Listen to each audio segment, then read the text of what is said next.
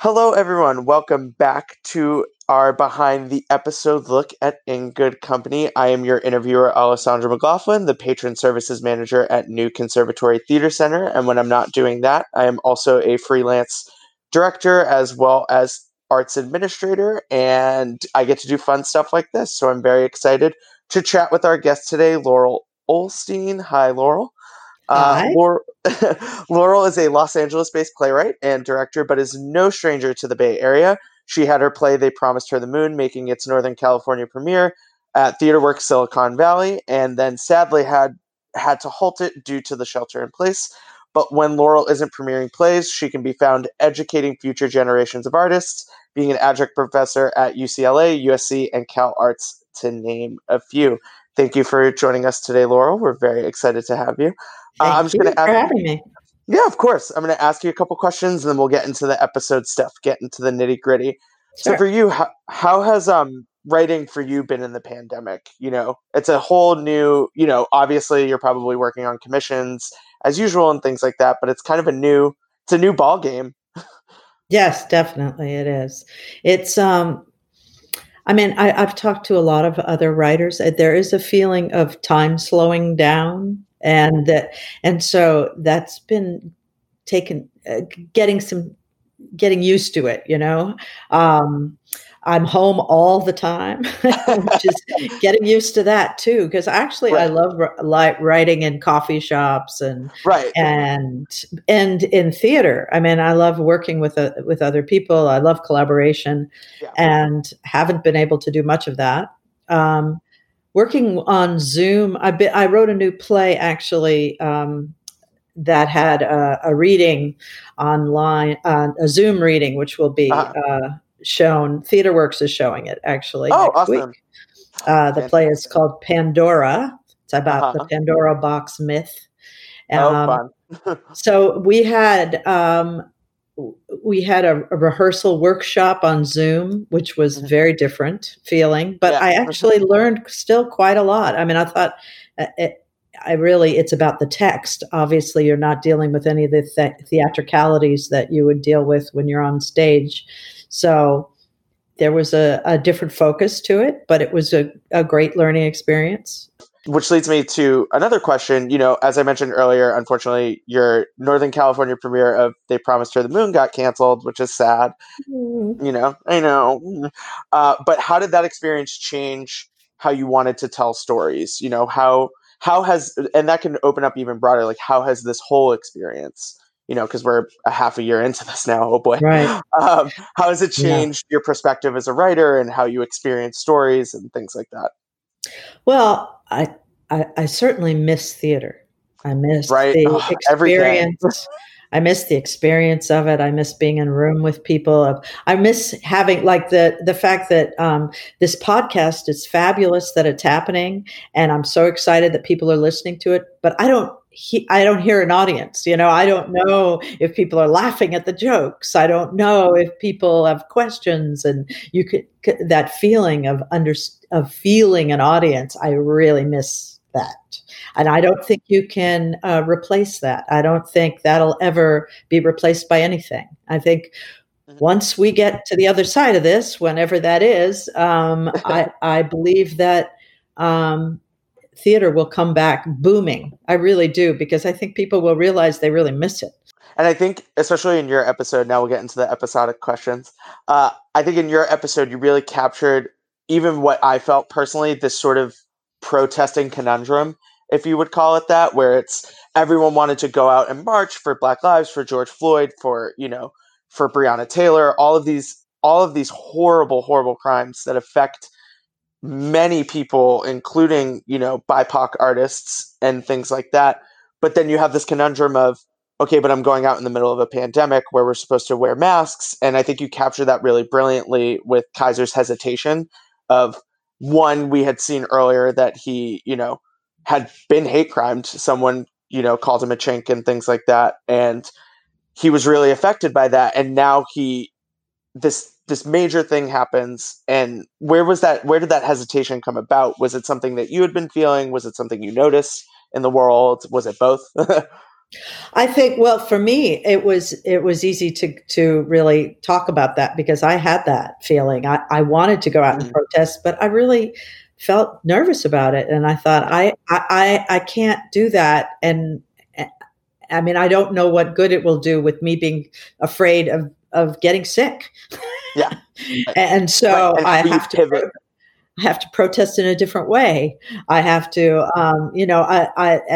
there was a protest in LA that was near my house, so I was sort of across the street, distant from it, but there, and I thought that's enough. I don't need to be in the crowd because I'm uncomfortable, and it makes me. And I think that's okay I mean, obviously there are a lot of people who are going to have that feeling. I mean, I know I Right. did. So I Yeah, thought that I was totally easy to did write too. about. Yeah, Yeah. and I talked about it a lot with friends, and I think it changed, and something you sort of touch on in the episode is it changes your perspective on, okay, but how can I protest? What can I do?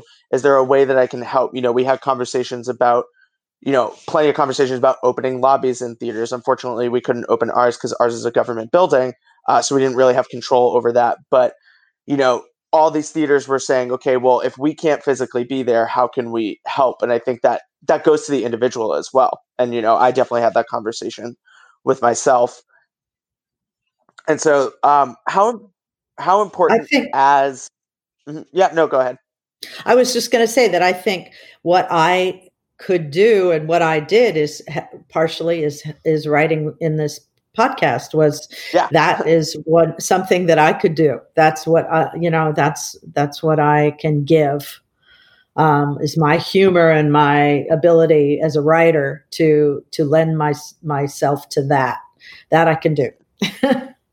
yeah. So Now, something that I'm innately curious about that I've been sort of toying with this idea of, how do we as artists respond to moments while they're happening? I've noticed I had some like adverse reactions to election plays, like plays that were very directly about the election. I was sort of like, okay, are we past this moment though? We're still in it.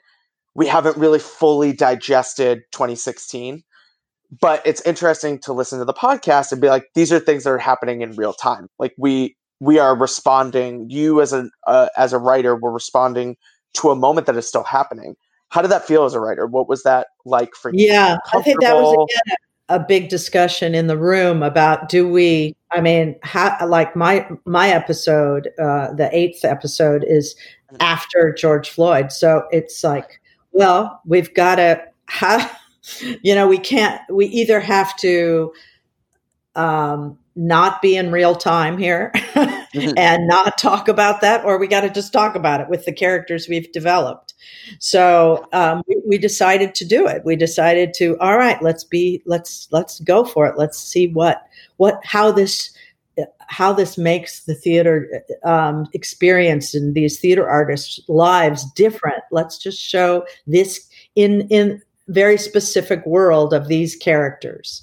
I kind of agree with you that I mean, as a writing teacher, when I've taught writing, very often I've said to people when they're dealing with something huge in their lives personally, to maybe it's not the best time to write about it, as Yeah. I mean, that take notes about it Yeah. and Save it for another let it day.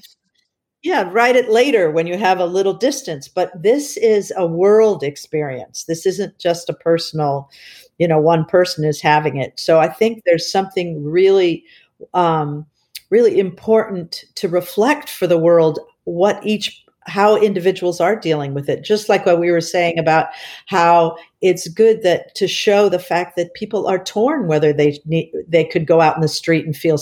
safe, Mhm. that's okay, that there are other people who feel that way. And I think that's a really an important thing to open that conversation up in a dialogue that is creative, not Yeah. just It journalistic. never feels like a lesson. Yeah, it doesn't feel like we are reporting facts of here's what happened. And I think that was what struck me about Kaiser's hesitation was it for me. I was like, oh, I felt that too.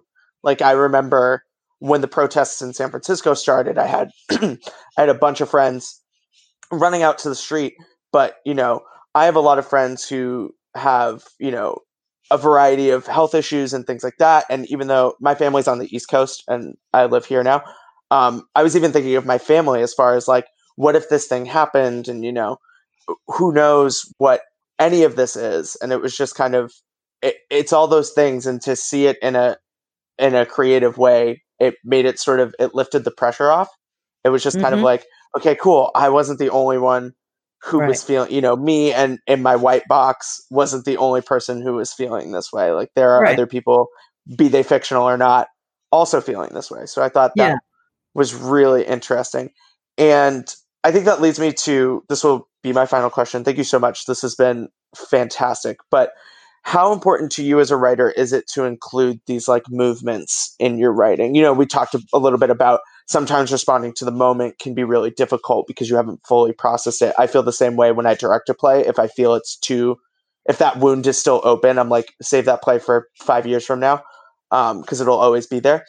And how do you feel about adding these movements into your plays, talking about Black Lives Matter? I know you're big on social justice, so I would love to hear what your perspective is. I think it's really important to have that for myself. And the way we did it in the podcast is to have things as the background, like, so that's the world, but to have a very personal experience and real characters that have a life, so that it's not feeling, pedantic, and so you don't feel like, I don't want to feel like I'm being lectured to. I don't want to feel like it's like, you watch the news and everyone has such a strong opinion one way or another that Right. depending on the news they're watching. So Exactly. instead, it's, that people are just trying. I think it's very important that as artists, we can show what just a real person's life is in the middle of something crazy. It's like when I always think of all of those, how many hundreds and hundreds, probably thousands of movies there are with World War II as a background, Right. And the thing is it's there, and you see it and you understand what's going on in that one person's life. And I think that that's so important. It's like, that's how you really understand history. And that's, I think, how you really understand an experience, rather than just being shown like a documentary, which is also important, Right. but this tells it in a different way. And I think it's, I find it very important to have, I write quite a bit about women's rights, and the play that I just wrote about Pandora's Box, based in the myth of. I find that it just goes there for me. That's the story I want to tell, is what about women, and so I think it's important. I think that every person has their own history and their own story that is worthy of telling. Everyone's got a story. Everyone's got a lot of stories. That's the pull quote of this episode. Everyone has their story, and everyone's history is important. I want to thank you so much, Laurel, for joining me today for this bonus episode. It's been fantastic to talk to you. I love talking to playwrights. It's like one of my favorite things because I'm a director and I can't write a play. But I love working on new plays, and I just have such respect for what you guys do. So thank you so much for writing this and for joining us in. And thank you, everyone, for joining us for this episode. We are the New Conservatory Theater Center in San Francisco. We're San Francisco's premier nonprofit queer and allied theater. And you can learn more about us if you've never been at nctcsf.org, and also donate. You can find us on Facebook, Twitter, and Instagram at New Conservatory Theater Center. And thank you so much for sharing your time with us. And thank you, Laurel. Thank you. It was a pleasure. Yay.